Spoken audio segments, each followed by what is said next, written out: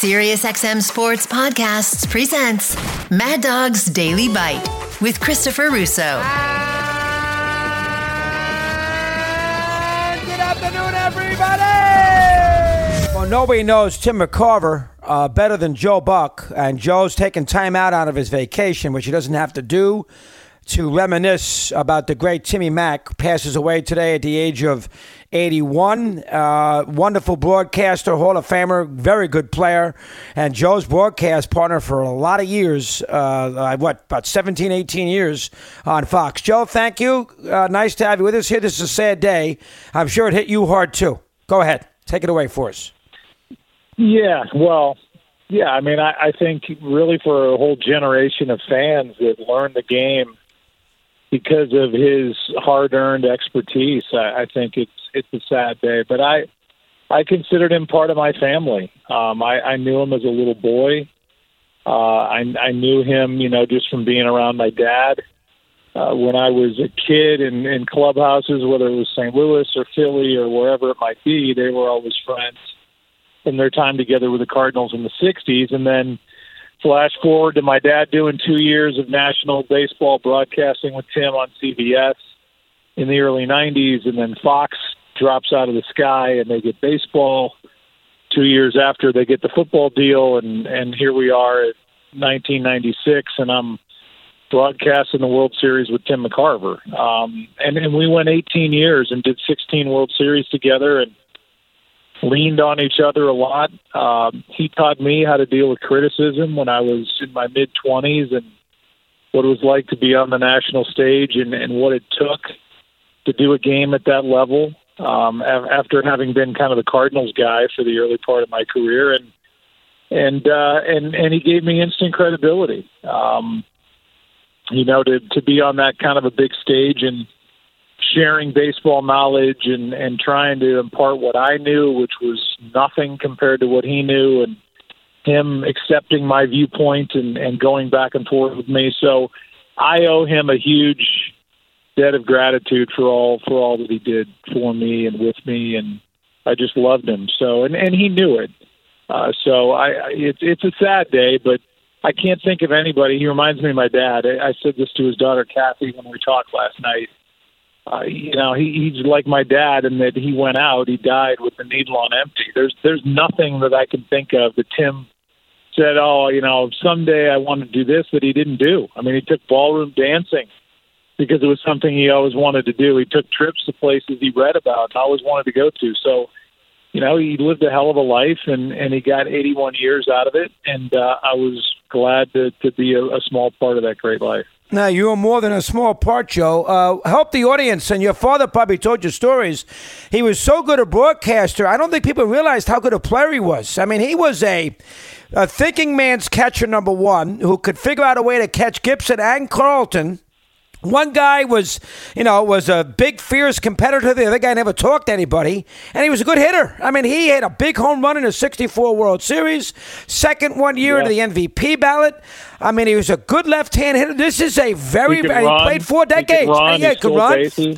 13 triples. And he also played in 4 decades. And how many guys can say that? What, about 10 in the history of baseball? Give him a little recap there. Go ahead. Yeah, I mean, I think that's why he was such a good analyst, because he was, as you said, a thinking man's guy behind the plate. He caught 2 different type pitchers, obviously, as you said, as powerful a right-handed pitcher in Gibson as has ever come along, and a fierce competitor and somebody that I think he kind of told Tim where to sit in their relationship, and then I think Tim kind of took a little bit of a leadership role with Carlton. That's just my feel. But 2 totally different style pitchers, one righty, one lefty, 2 of the all-time greats. And so, to see the game from back where he sat, to be a great hitter, to know how pitchers are trying to get hitters out, to be able to identify that just with the eye instead of standing there with a bat in his hands, I think that's what made him a great analyst. And so he was a hell of a player, vital part of great teams with the Cardinals in the 60s. And everything I said about him being a great teammate as a broadcaster is what I heard, from a lot of his teammates when I was growing up. in St. Louis from the guys he played with in the 60s. Just a guy that you wanted, the trite old saying, in your foxhole with you. And so, he's everything you want. And I would think that the overall body of work, nobody analyzed more games in a World Series on national TV than Tim. And as you said, came up at the end of the 50s and retired in the early 80s and played catcher. The overall body of work and what he did for the game of baseball and to legions of fans, I think is unmatched. And so, he's in the Hall of Fame as a broadcaster, and the overall contribution to the game is right up there with the all-time greats. Didn't click. I know they were good friends. Probably didn't click quite as well with your dad as he did with you. How come? I just think I think a couple things. I think my dad came along at a time when he was mid-60s, doing TV nationally, wasn't really his thing. He was more a radio guy, and I would put him up against anybody that's ever done it on the radio, baseball and football, which I think can be in some ways more difficult to do radio football than even baseball. But I just think it was foreign to him a little bit. And Tim was the powerful guy. I mean, that was at a time when he was hosting Olympics on CBS. So he was a powerful guy. And I'm not sure, initially that was supposed to be Brent Musburger and Tim. And then Brent, his time at CBS ended. So my dad was supposed to do the number 2 game with Jim Cott, which I think would have been a much better fit. And there were times where they didn't see eye to eye. I think they were in a position at CBS with the production team that was maybe not a good fit either for the two of them. So, I will say this. When Tim and I were paired together, and then this is in my book, and so I've talked about it publicly, but when Tim and I were paired together, my dad was the biggest fan of that because he knew that his son, me, at 27 years old, doing the World Series, even though he thought I could handle it, I wasn't sure that I could. And he knew that whatever was going to happen on the field, Tim had been there, done it, seen it, broadcast it. I was in great hands with Tim McCarver as my analyst. So he was the biggest fan of Tim being my partner. And I know from talking to Tim and Mike Shannon, my longtime broadcast partner and my dad's broadcast partner for 50 years on the Cardinals radio, that Mike called Tim and said, your relationship and your interaction with Jack is going to be much different than it will be with Joe. And so there I was at 27 talking to Tim at our first seminar going, look, I know you and my dad have a history. My dad is my best friend and my hero. But you and I are going to forge our own relationship, and we're going to sink or swim on how we do together, you and me. None of that matters. And we had, a handshake, and then pretty soon handshakes turned to hugs, and there he was in my wedding standing up for me. So it was just as good a relationship on air and off air as we could have had. Joe Buck, of course, on the passing of Tim McCarver. Joe worked with him, as you just heard, many a World Series, 96, I believe, was their first one. You know what I loved about him as an analyst, Joe? He did not overwhelm the game. He let the game breathe a little bit. When he had something to say, you knew it was significant. All right, McCarver's got something to say here. Let's listen what he has to say. He never stepped on the play-by-play guys. Never did he ever, hoop and yell and scream on a big play with the play-by-play guy trying to get the call out. He kind of stayed out of the way. And then when he had something to say, he was forceful. He believed in his beliefs, and he said it, but then he got out. He didn't drive you crazy and ram it home and ram it home and ram it home. That's my remembrance of him doing all those games. Do I have that read correctly? Yeah, no, I agree. And as the play-by-play guy sitting next to him, I always felt that. He was old school in that way. And I think that's kind of dissipating over the years, and it's not just in baseball, but, he picked his spots. And if a play happened or a pitch happened or whatever, and he didn't have anything to say, he didn't force it.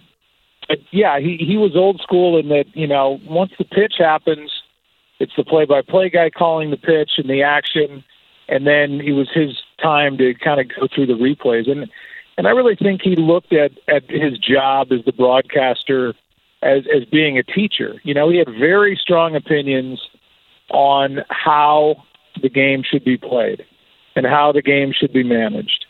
And he was not afraid to be critical.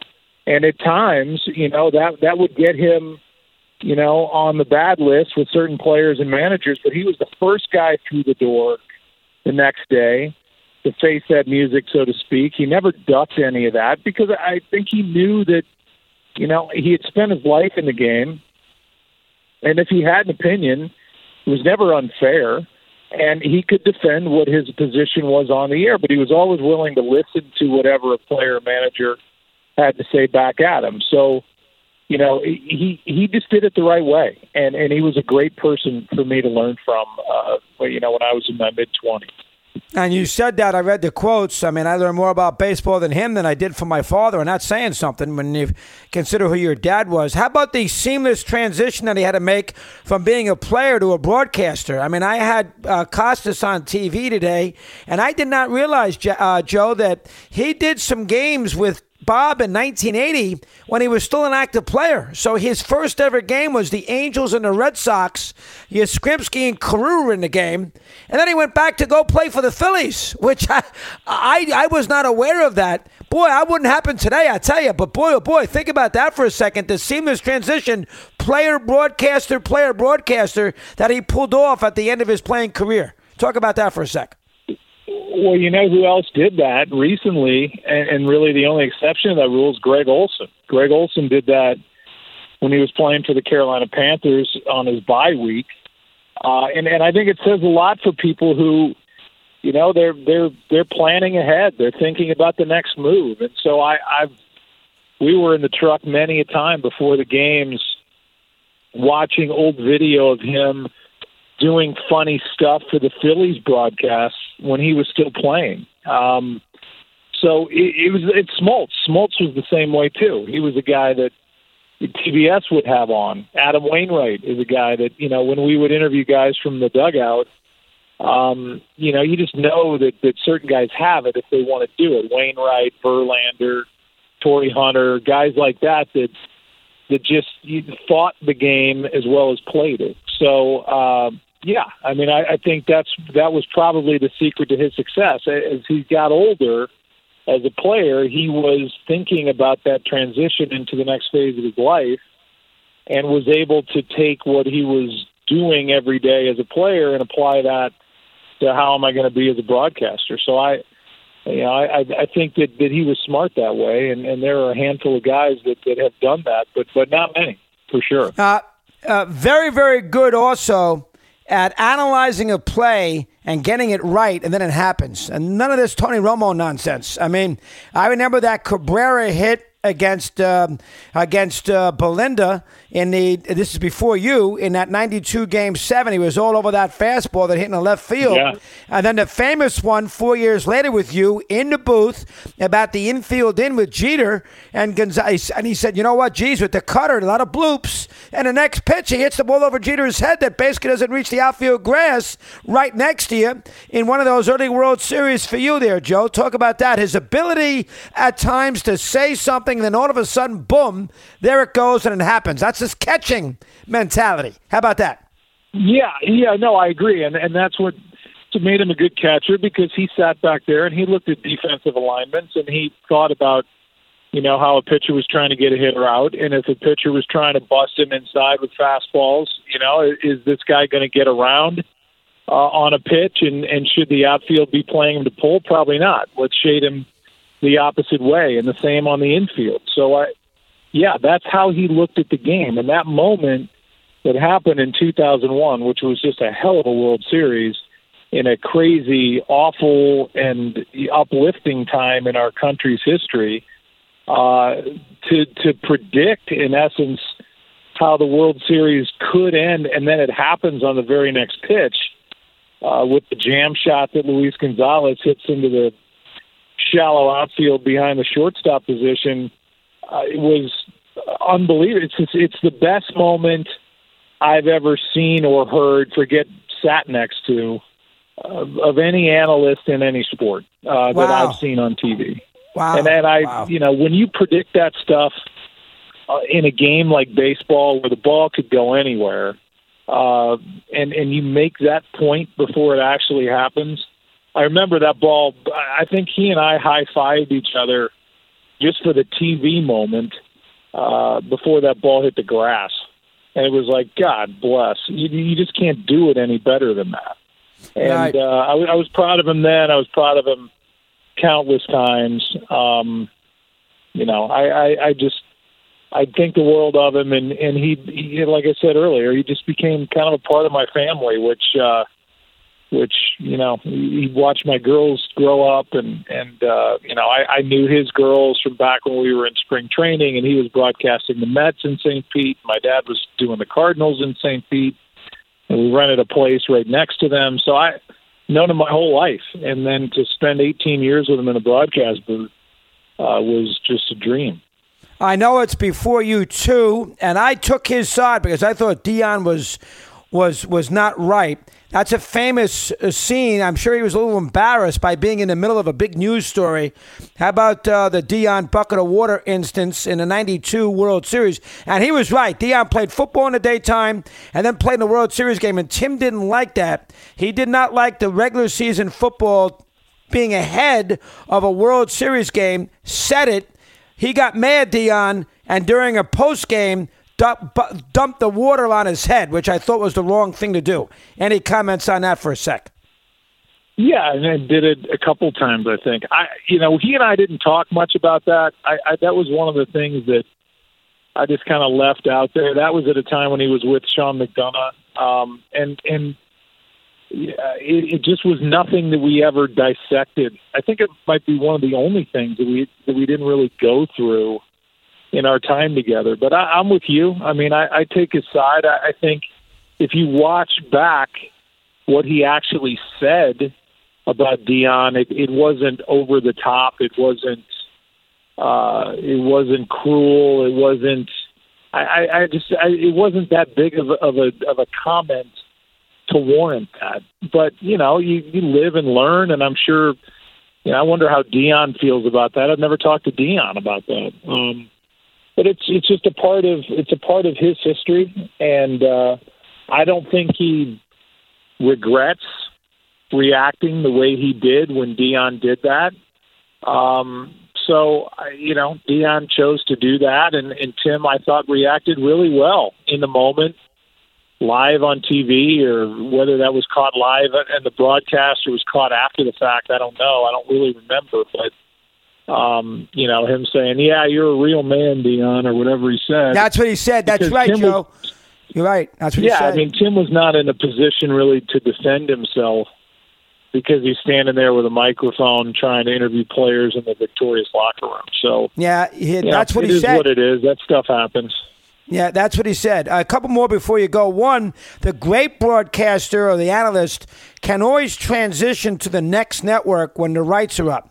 Billy Packer did it, Madden did it, and McCarver did it. That tells you how great he is, that the network that gets the rights in the next negotiation deal wants to take the analyst who did the games with the old network. I think that is a sign that the guy's pretty good. I mean, it's a sure bet. I think the number one example of that was Madden, because Fox, everybody was freaking out when Fox got the rights to cover the NFC, and Rupert Murdoch and David Hill said, "Oh, you're worried about it? Well, we just got Pat Summerall and John Madden." It's like, "Oh, okay, everything's fine," because you're buying instant credibility and somebody who can handle the job. You're not hiring some unknown. So yeah, I think that's a good point. That it says everything you need to know. Forget about fan criticism, or you don't like my team, or you're too mean about player X, whatever that stuff is. When the money counted and network executives pay these huge rights fees, the next move was, let's go get Tim. And you're right. So he bounced around because the rights bounced around. And then when the rights didn't bounce around, he stayed at Fox until, late in his years in 2013. So it tells you all you need to know, that the people that are paid to make high multi-million dollar, at least with regards to rights fees, billion-dollar decisions, they spoke with their wallet, and that was let's go get Tim McCarver. And not a lot of fanfare by him at that World Series when he retired. I remember it. I wanted to teach you a little something about baseball, but he did not like the attention with the World Series turned on him because it was his last one. And you sat there and listened to him. I'm sure he prepared something that morning. It probably was Game 6, if I'm not mistaken. And you probably, he prepared something. Yeah, in Boston. You listened and you did a good job there, and he just did his thing. But it wasn't a lot of fanfare there. It was the first Red Sox World Series in that ballpark that they had won. Maybe that had something to do with it. But in typical McCarver fashion, he kind of low-keyed it, Joe. Help me with that. I think he was emotional. I think he was scared that if he started, and I never spoke about this with him after the fact, and we spoke plenty after the fact, but I think he was scared that he would become emotional, and therefore he just kept it simple. So I said what I said. I spoke from the heart, didn't really prepare it, and didn't want to prepare it because I didn't want to mess it up and miss line 2 of my soliloquy that I prepared for Tim. So I just said, when the game ends, I'm just going to talk from the heart about what he has meant to me, what he's meant to Fox, what he's meant to baseball, and the World Series and the national stage, and just kind of did my little 45 seconds, and I was waiting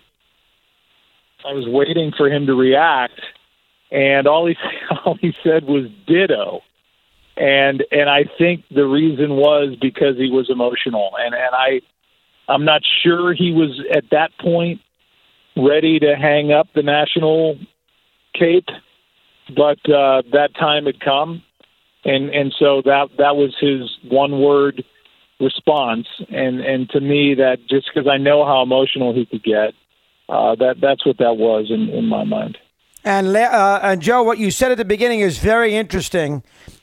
He got every ounce out of his 81 years. The average fan wouldn't realize that. His curiosity. I know he did music albums and everything else, growing up in Memphis, Tennessee. But if you get the most out of what the Lord gives you, and you get every ounce of it, you've had a hell of a life. And that's Tim McCarver, right?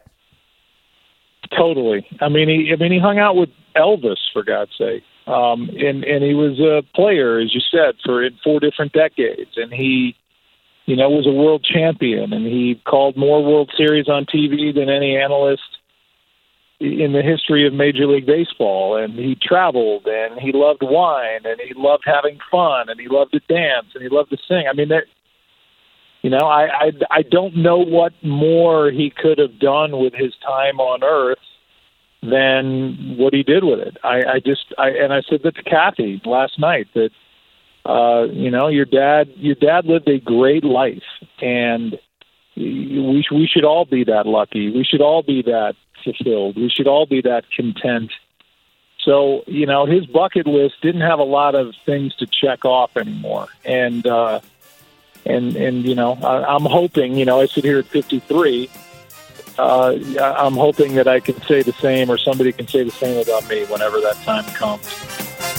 Want more Chris Russo? Listen to Mad Dog Unleashed weekdays from 3 to 6 p.m. Eastern on Mad Dog Sports Radio, Sirius XM Channel 82. Mad Dog's Daily Bite is part of the Sirius XM Sports Podcast Network. If you've enjoyed this episode and want to hear more, please give a 5-star rating and leave a review. Subscribe today wherever you stream your podcasts.